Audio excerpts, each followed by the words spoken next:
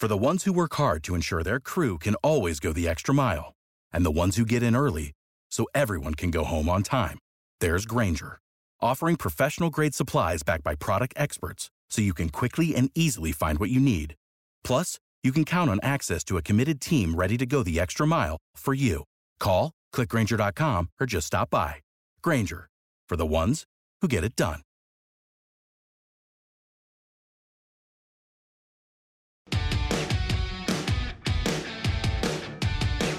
Building your network is not about finding more people you like. I mean, it's nice when you like them, but you have to get beyond the idea of looking for people who you like or who are like you in spirit. That is just a very, very limiting strategy.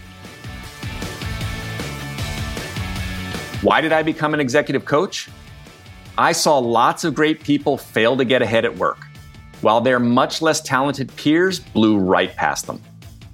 That made me furious, but also curious. What were great people getting wrong? It came down to helping them re-examine what drove success and then helping them make critical shifts, one hard truth at a time. Feel like you're doing everything you were told, but you're not moving ahead at work nor having the impact you seek? Then welcome to 97% Effective with Michael Winderoth, where we skip feel-good, happy talk and engage experts in pointed conversations about what it really takes to move the needle at work and your career.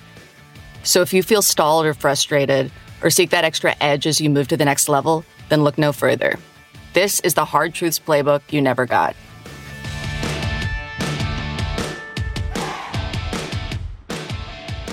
Hi, I'm Michael Winderoth, and you're listening to 97% Effective.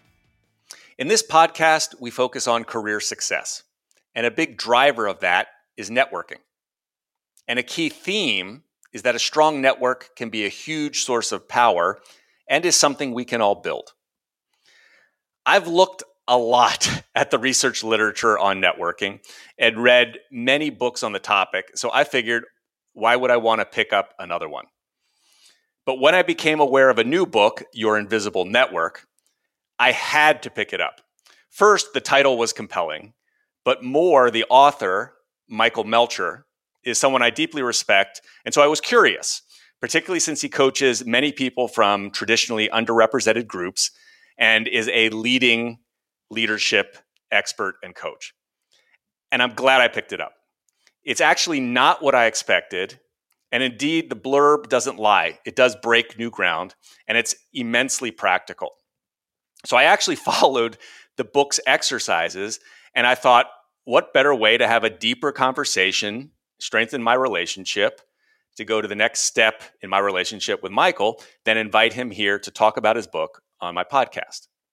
I'm hoping that through our discussion, coach to coach, human to human, we can help you and the audience get over the networking word that so many of us despise, and help you create, maintain, and leverage your invisible network in ways that you perhaps have not thought about, in ways that, as Michael says, will transform your career. Super honored to have Michael here today. He's one of the world's leading executive coaches. The path there was through public school, then to Harvard, the Foreign Service in Asia, a JD MBA from Stanford, corporate lawyer turned writer and coach, and we're all glad he moved into coaching. Partner at Next Step Partners. Your Invisible Network is his third book. Lastly, Michael was my first coach and opened my mind to how coaches could help people tremendously. Michael, welcome to 97% Effective. Hey there, Michael. I'm really happy to be here today. Thanks for having me. You share in your book that vulnerability is a strength. We're going to talk about this, and how often leading with your accomplishments, that humble brag that a lot of people do, really doesn't deepen our relationships with other people.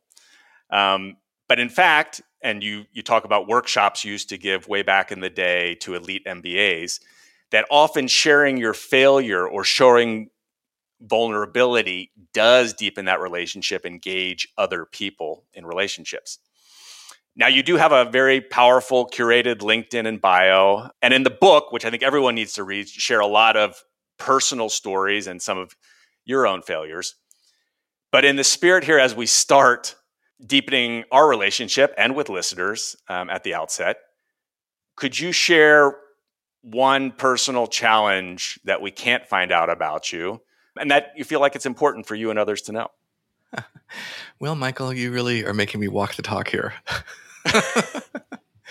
So sure, I'll share a deeply vulnerable time in my life. So there was a time when I was around 38 years old before I started coaching that I had gone down a pretty traditional path, and I tried to do some exciting things. I wrote one book that was supposed to be a great success, wasn't a great success, and then I did an internet startup that failed hideously.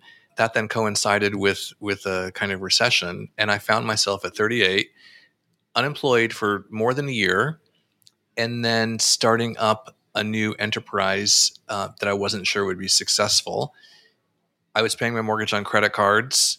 I did not feel like a successful person at all. It was sort of what happened on my promise.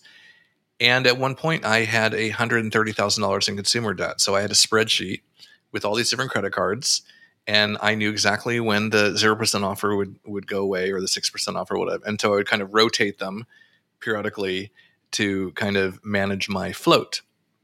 And while I was sort of kind of impressed at my ability to just survive, it was definitely not where I thought I would be at age 38. And it was a really, really tough period of time for me. I had no idea. Because of my curated LinkedIn. Because the curated LinkedIn. But you do, and I think people ought to read the book because each of your chapters starts with stories of your clients and that you share as well. And I feel like I really got to know you even more through reading your book. Well, it started to become a little bit of a memoir.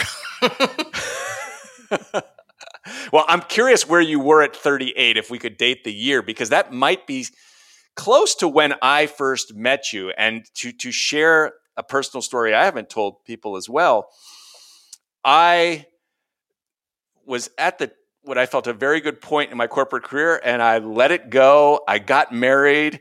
We moved. My wife is from Spain, and we moved down to Spain, and I said, everything will work out. And after the parties, after settling down, ready to get back to things, first week, the phone didn't ring. First month, the phone didn't ring. First 3 months, the phone didn't ring. And then their panic started to set in about what was I going to be doing set up here in Spain. And actually, that's another story. That's when I started working with you. So the episode I'm talking about was really from around 2001 to 2004, I would say. There had been a mini collapse in the internet sector on the consumer side that presaged a much larger internet bubble popping. Layering 9/11 onto that was another kind of cataclysmic event. And so there was a fairly long period where it was just really hard to get a mainstream job. And to be honest, I wasn't, looking back, I don't think it was entirely focused in the way you have to be if you're going to make that happen. So I was kind of working out some stuff on what I really wanted to do, but then I was dealing with, as you do, with the consequences of making these choices that take you a bit out of the mainstream. And when I saw your notes for this session, you mentioned that one of the purposes is avoiding vacuous, feel-good leadership happy talk. And that's just like music to my ears, because there are a number of like fantasies that operate in the work world, like leap and the net will appear, or just, live your purpose, or just go and be an entrepreneur. And there are valid reasons for doing those things, but there are also significant trade-offs. And we tend to see edited or curated versions of these stories, usually that end with amazing success, but it can also go the other way. And it's important to talk about what makes a difference and what do you do if you're not in the great spot, and how do you kind of get out of that? 2006 was when I was working with you. And so clearly when you came out of this, starting the coaching business, and many of the themes that I see in the book are things that we started to do when I was facing reality. The phone wasn't ringing of how do I build a new network? I didn't have one in Spain, remarkably. So when I read the book, yes, these themes came up. And let's dive right into it. again, I want to say I love the book. And again, not in the way that I had expected. Networking was on the title. I knew it was the theme. But the book is really about relationships. What makes them work, how to build and nurture and benefit from them. And that, in kind of retrospect, it was kind of like, duh. But it was this powerful reframe for me that was with the stories, practical exercises, and very useful scripts that made it immensely practical. You've been doing coaching now for years. And why did you choose to focus on the topic of networking? And why did you call it invisible network? Sure. Well, coaching, in my experience, around 70% of the time or more, comes down to some combination of relationships and communications, which are words that are incredibly important, but don't necessarily sound that important when you first hear them. But really, it all comes down to that. That's what makes the difference, and that's where all the complexity is. So I knew that there was something there. I've always been attracted to topics where there's just something off, something missing, some kind of missing nuance. And I would say that the problem with the networking subject is that most of the treatments tend to be very like one-dimensional. It's all about extending your network. It's all about meeting more people, moving into the weak tie area, which is correct. Like that is important. That's like the horizontal. But there's also a vertical, which is how you actually deepen those relationships and make something of them. And there is much less written about that. So maybe 80% of the books on these topics are on the just networking side, and then maybe 20% are on the kind of relationship development, deepening side, but they're rarely combined. And then I guess the third dimension is, how do you actually deal with this as a human being? How do you be authentic? How do you fit it into your life? How do you decide what to do? Like, when do you start and when do you stop? And so I wanted to create this three-dimensional approach to kind of illuminate a lot of this. The second thing is, what was the real motivation? This book actually came out of another idea. So I had circled around an idea of writing a book about what it's like to be first in your careers. So it could be first generation college student. It could be first in your family to go to business school.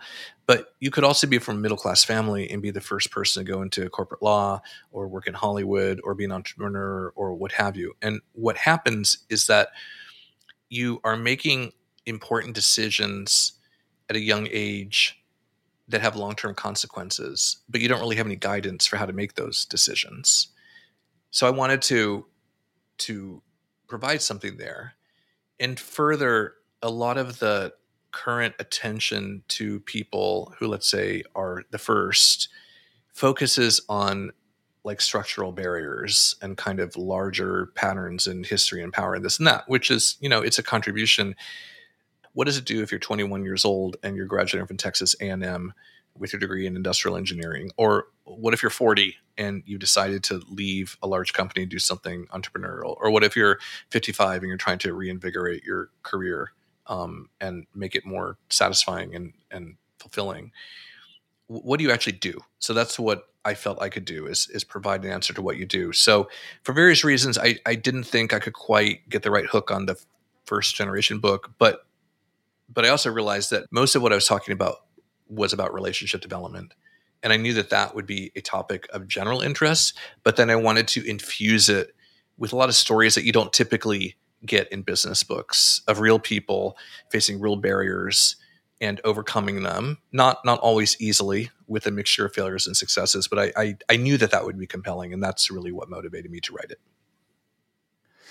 Yeah, the stories, the majority of which are not business people, I think are very refreshing and expand how I was thinking about the topic. And it does give this three-dimensional, to your point, look at relationships and networking. I want to tackle one of these phrases which you attack in the book. It's not what you know, it's who you know.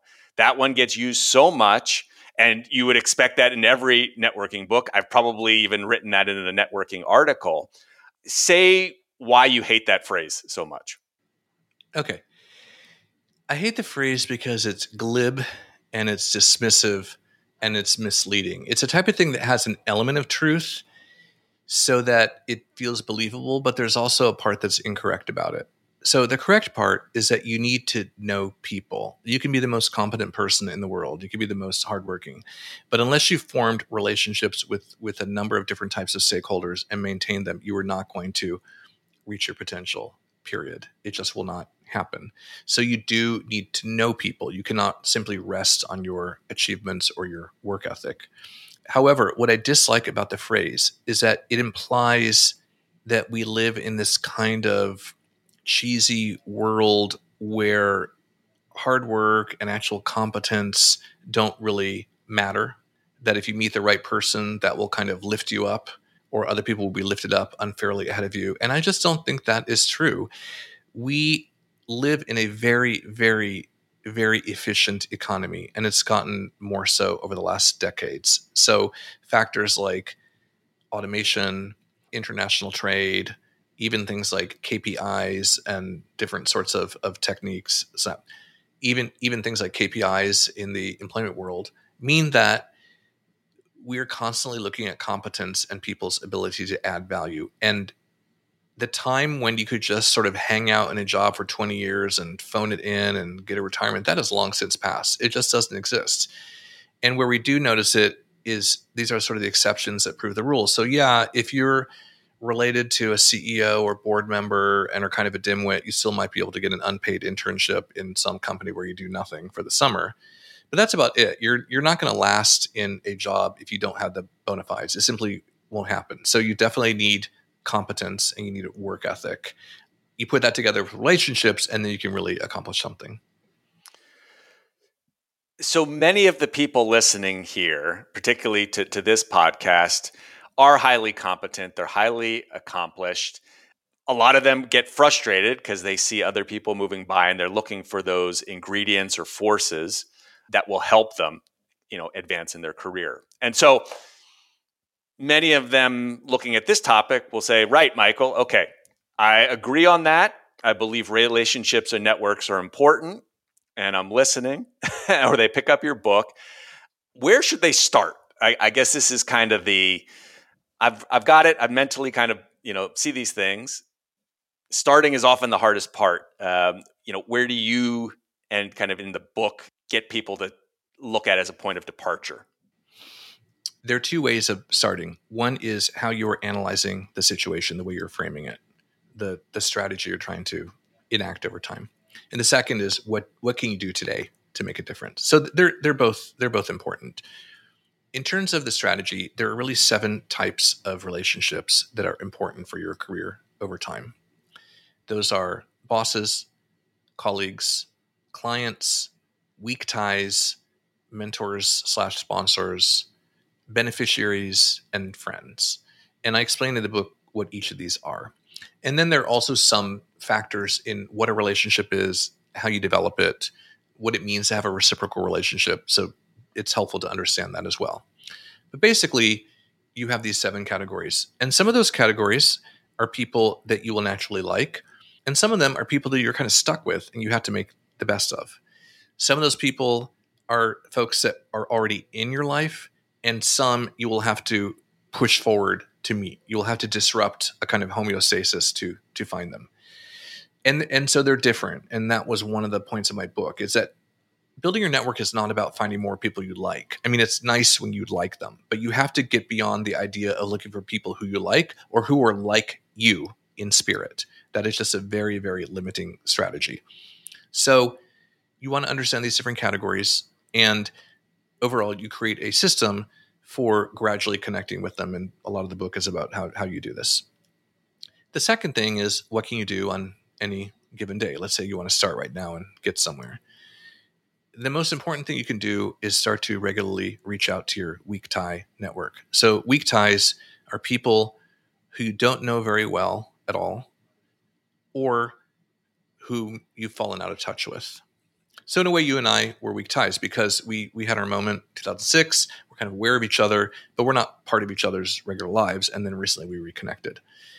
So I would say if you want to start right now, what you should do is in the next week, you should reach out to 3 to 5 weak ties.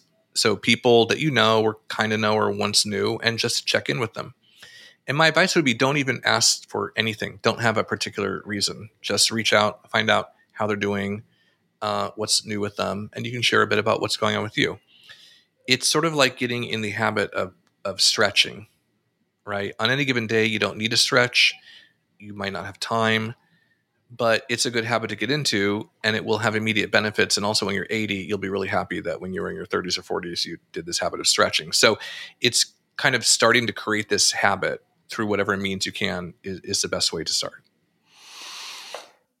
And the book, I think, is great because you've put in scripts, you put in how-tos, these 20-minute exercises in each chapter. So this very simple exercise you talked about, if someone's still thinking about how do I reach out to a weak tie 3 to 5 this week, could go into the book and pull a piece of that. You've been listening to 97% Effective with your host, Executive Coach Michael Winderoth. If this interview is making you think, make sure to share it with a friend.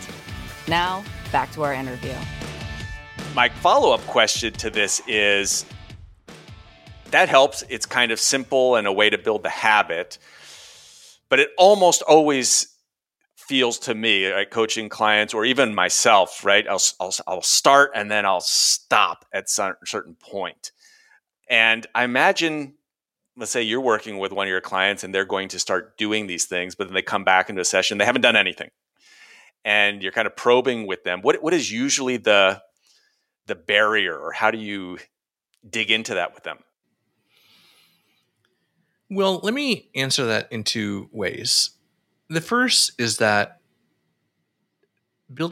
starting to build your network and spending more time on relationships requires a certain kind of activation energy. So there is this moment where you have to start. It's sort of like if I'm going to join a gym, I have to sign up and I have to actually go a couple times. There's like a before and after when I'm not doing this and then when I'm doing this.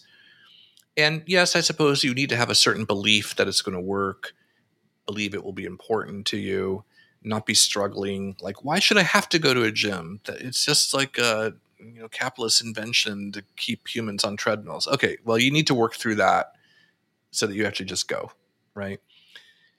So once you start this process, within a period of time, you'll create a positive reinforcement cycle, and it will become easier and more natural, and you'll more easily think about how you can do this and how you can, work on relationships. Some people are going to be naturally more into it, and some people are going to be naturally a bit more hesitant about doing it, even when you're doing well. So there is sort of a variety of experience, but you will eventually get a positive reinforcement cycle, and it will kind of take off. Now, if you were looking at the reasons why people don't do it, people may feel unskilled. They're not sure what they should say. They don't want to say something awkward. They might feel they're imposing on people, that it is sort of taking something away from others to try to connect with them. They may not be clear about why they're doing this. And so if you don't really have a reason why, it's hard to keep going. They may simply be busy. They may be spending a lot of time on just distracting activities like Twitter or Facebook or all the different ways we distract ourselves. And I kind of go into a lot of these different reasons. I don't think there is a single reason why people don't do it. It's just that it takes some additional effort. And so you have to believe in it to some degree, and you have to be willing to do something in some degree. So I do go into a lot of the barriers, but really what I'm after is, okay, let's just work through your particular situation and figure out how do you actually get started in this so that you can start benefiting from that positive reinforcement loop. And you address this piece, and I hear it from a lot of people. A lot of people will say, I feel weird reaching out. And you say something that I found very provocative also in the book of, you say feelings don't matter. You just kind of say feelings don't matter. That's another provocative statement from you. What do you mean by that? Yeah, your feelings are not a guide to what you should do. So you feel weird. So you feel awkward. I don't care. I don't give a shit at this point. And I say that as somebody, I'm the most feelingest feeler guy ever. Like, I have tons of feelings all the time. And I've just learned that they're not the best guide to action. The first reason is that when you are engaging in this, you're disrupting something. You are disrupting the way you're currently living. And in a way, you're disrupting the lack of contact between you and another person. So yeah, it feels a little bit different from just hanging out.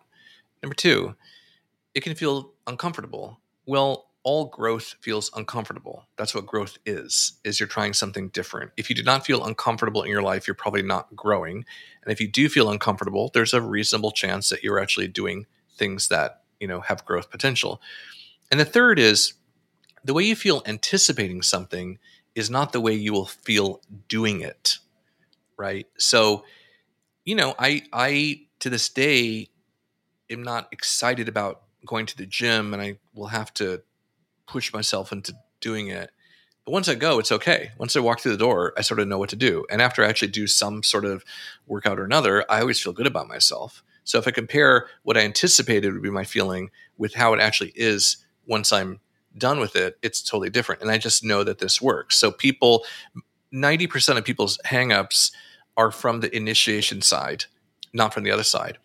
And the fourth thing is that people generally like it when you reach out. So I just read this fun phrase, which is nobody waves, but everybody waves back, right?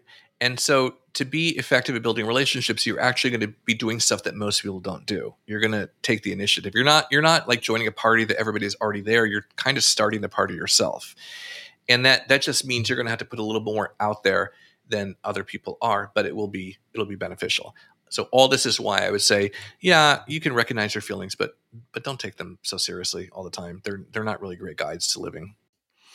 And then just doing it, you then experience it, and then in the experiencing things happen there. Yeah, although it's interesting because I also feel like it's important to reflect a little bit and compare what was the result with how I thought it would be, so that you start changing the thought loop in your head, because otherwise it's actually really easy to maintain that fear or discomfort every time and not realize that 9 times out of 10 it's not actually justified. So a kind of reflection on what I anticipated versus what happened can also be really useful. So to go deeper now into the building, this part really about relationships in the book, you talk about an underlying code of how relationships work. There's 6 rules you outlined. Could you talk more about this part? I think most people haven't heard this language. I found it new. The central idea of making bids. Could you share more about that? Sure. So a bid is the relational aspect of any type of request or invitation. Let's say that your wife says, "Hey, honey, this new Iranian film that won an Oscar is showing. Do you want to go see it?" And then you respond, "I don't really like movies with subtitles, but thanks." Okay, so you're politely responding to the request, to the specific transaction that's suggested. But it's also likely that underneath that specific request was a bid. The bid is a sort of an assertion of how you'd like the relationship to go. So in that example, she'd be inviting you to a particular movie, but what she's also saying is, I would like to spend time with you, or I'd like us to spend time together. That means that when you want to recognize the bids and then respond it, because maybe you hate movies with subtitles, but you can acknowledge that. You say, I don't like movies with subtitles, but what if we go for a walk at sunset for 45 minutes and just talk about our day? Well, that is actually recognizing the bid and kind of taking it up. So you're kind of looking beyond the specific transaction and looking at the bids. So in relationships, we're constantly making bids back and forth, and you need to make them, but you also need to recognize what they are. And so a good habit to go into is thinking about when somebody is making an invitation or suggestion, is there a bid behind it? So, our relationship, you actually mentioned this in the intro. So technically, I am a guest on your podcast, and you've previously been a guest on my podcast. So we're doing this thing. But we could also look at it as, maybe Michael Wenderoth invited me on this because he wants to reconnect and kind of deepen And now we're kind of like thought partners in the same space. And that's actually a different relationship from how we were before. And we both wrote books, and yours actually came out several months before mine is going to come out. And maybe I can learn something from you there. And so it's kind of an invitation, both to this one specific thing, but to take the relationship farther. So bids determine a lot about how relationships go forward. The other concept you mentioned is 15% risk, it actually is. So that is from David Bradford and Carol Robin, who teach this very famous course nicknamed Touchy Feely at Stanford Business School. And the idea is that to get to deeper intimacy, deeper connection, deeper vulnerability, deeper humanity, you want to go beyond just autopilot what is most comfortable. You want to start sharing things and asking things and kind of raising the stakes a bit on your relationships. They make this excellent point that you don't want to just be on autopilot, but you also don't want to do something that's so scary that if it doesn't go your way, you're going to be completely dispirited by it. So the idea is to kind of pick an action that, if you want to take your relationships up a level, pick an action that is a challenge to you, but if it doesn't go well, you can recover from it, right? So an example might be you're really committed to your career, you really want to get ahead, you know you need to get your boss's feedback, but your boss is kind of scary to you in some ways. So the overly low risk thing is just going to hang out and do nothing.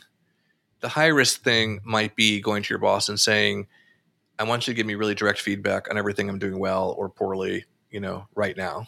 Maybe that's too scary. Or possibly, hey, boss, come to my home for dinner with my spouse and your spouse and let's talk. That might also be too much.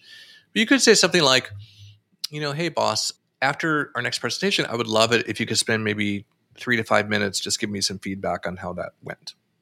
It's a little bit in the future. You're prepared. It's easy for you. It's probably easy for that person. So that would be an example of like a 15% risk. And so that sits in you have a section in the book where you talk about this risk managed approach. You used a term that you're in kind of this zone of learning where you're growing, but it's not too much or it's not playing it too safe. Yeah. And this coincides with your writing, right? Right. I really liked your book. And again, because it was just very clear and direct. And as I understand it, one of your points is power occurs, power is real. It's something that has an impact. You can learn how to manage it. And you shouldn't just have this wide-eyed, happy-go-lucky approach to work where you just assume if I'm completely authentic all the time, then that's going to be the best possible thing, because there's situations where you might not want to be fully authentic or fully let down your guard. So we're kind of looking at risk management from both sides of the table. What I would say is that you always want to be pushing into greater humanity, greater intimacy, greater transparency, but you do it on kind of a step-by-step basis where you're kind of experimenting. You're trying something, you're seeing how it goes. You're trying something else, seeing how that goes, how you feel. That's what I would call is the risk management approach. On a previous podcast, I had Peter Bellamy from University of Virginia on, and he made a very good point. He also talked about using vulnerability as a strength of, being kind of situationally aware and thinking about what the context and situation would call for, and showing vulnerability can build strength, can build deeper relationships, as you say. And what you've just talked through, is what I also bring up in my book of be very careful of certain situations where going overboard with the vulnerability may be a career limiting move or inappropriate in that situation. Are there other kind of advices, vulnerability in the workforce? A lot of people talk about it, but it does have this downside. Are there other pieces of advice, that these nuances that you talk a lot about in the book, that you want to bring up here? Sure. One of the things that I write about is, to what extent can you anticipate how interactions or conversations are going to go? Basically, you cannot predict how they're going to go. So people hold themselves back when they try to overly game the system, when they try to figure out ahead of time, okay, who is going to be the most important contact? What am I going to get out of that conversation? Let me focus all my firepower on the most important ones. Let me not waste my time with the less important ones. And the thing is, you can't know. So there are two ways that you can't know. First of all, out of 10 conversations, it is very difficult to predict ahead of time which ones will be super powerful and which ones will be kind of not so useful. It's just very difficult to know what the result will be. So what I tend to tell people is come up with a ratio of expected success. And I would say out of 10 conversations, you might have 2 conversations that are amazing. You might have 4 or 5 conversations that are kind of okay. I mean, solid, but no great immediate results from that. And maybe you might have a couple of conversations that are a little bit painful, very dry. At the end, you kind of feel, well, that wasn't really worth it. There's some ratio similar to that I would say operates. And in my experience, I've never been able to predict ahead of time what will be the home run conversations. It's just a very sort of random process. But what that also means is that you don't game it too much. You have a set of people you're trying to reach out for. You try to set them up effectively. And then if you have a really dull conversation that's like paint drying or something very awkward, you're like, okay, well, now I've checked off one of the 2 out of 10 that are going to be that category, and the next ones will probably be better.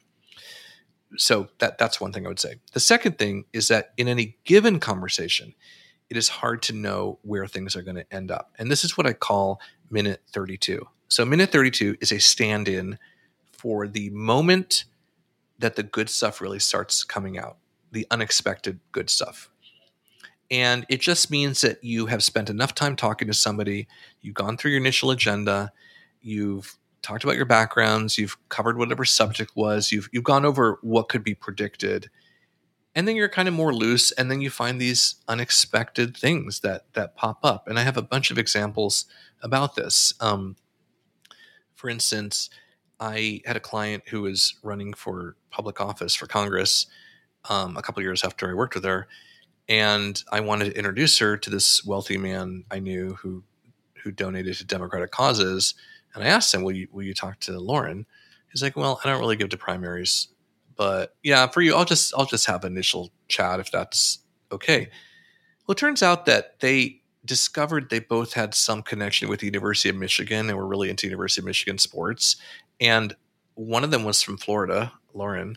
I had no idea she had any connection. I kind of knew this wealthy guy was very sportsy, and I might have remembered he came from Michigan, but it certainly wasn't top of my mind. I could never predicted that they would make that connection, and that then he did become a big fundraiser for her, despite his saying upfront that he wasn't.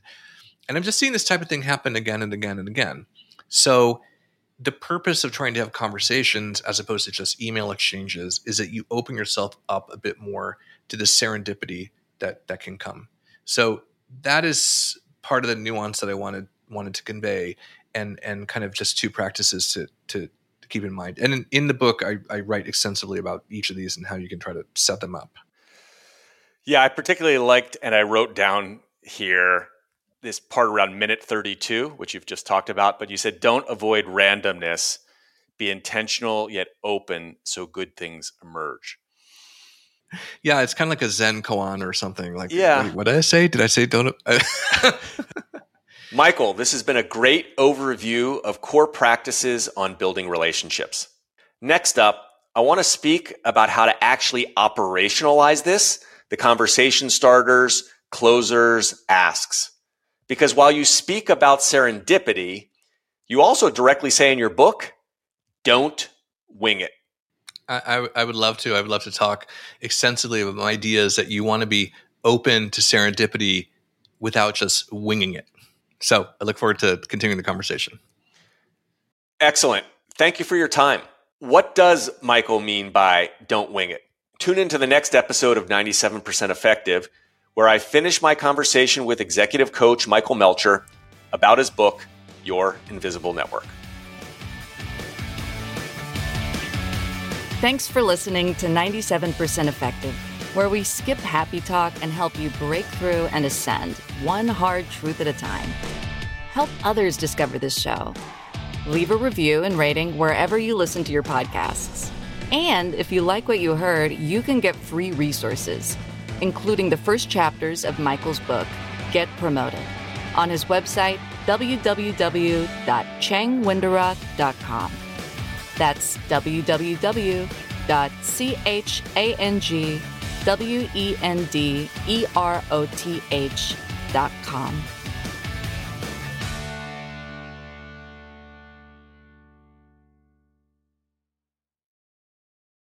For the ones who work hard to ensure their crew can always go the extra mile, and the ones who get in early so everyone can go home on time, there's Grainger, offering professional-grade supplies backed by product experts so you can quickly and easily find what you need.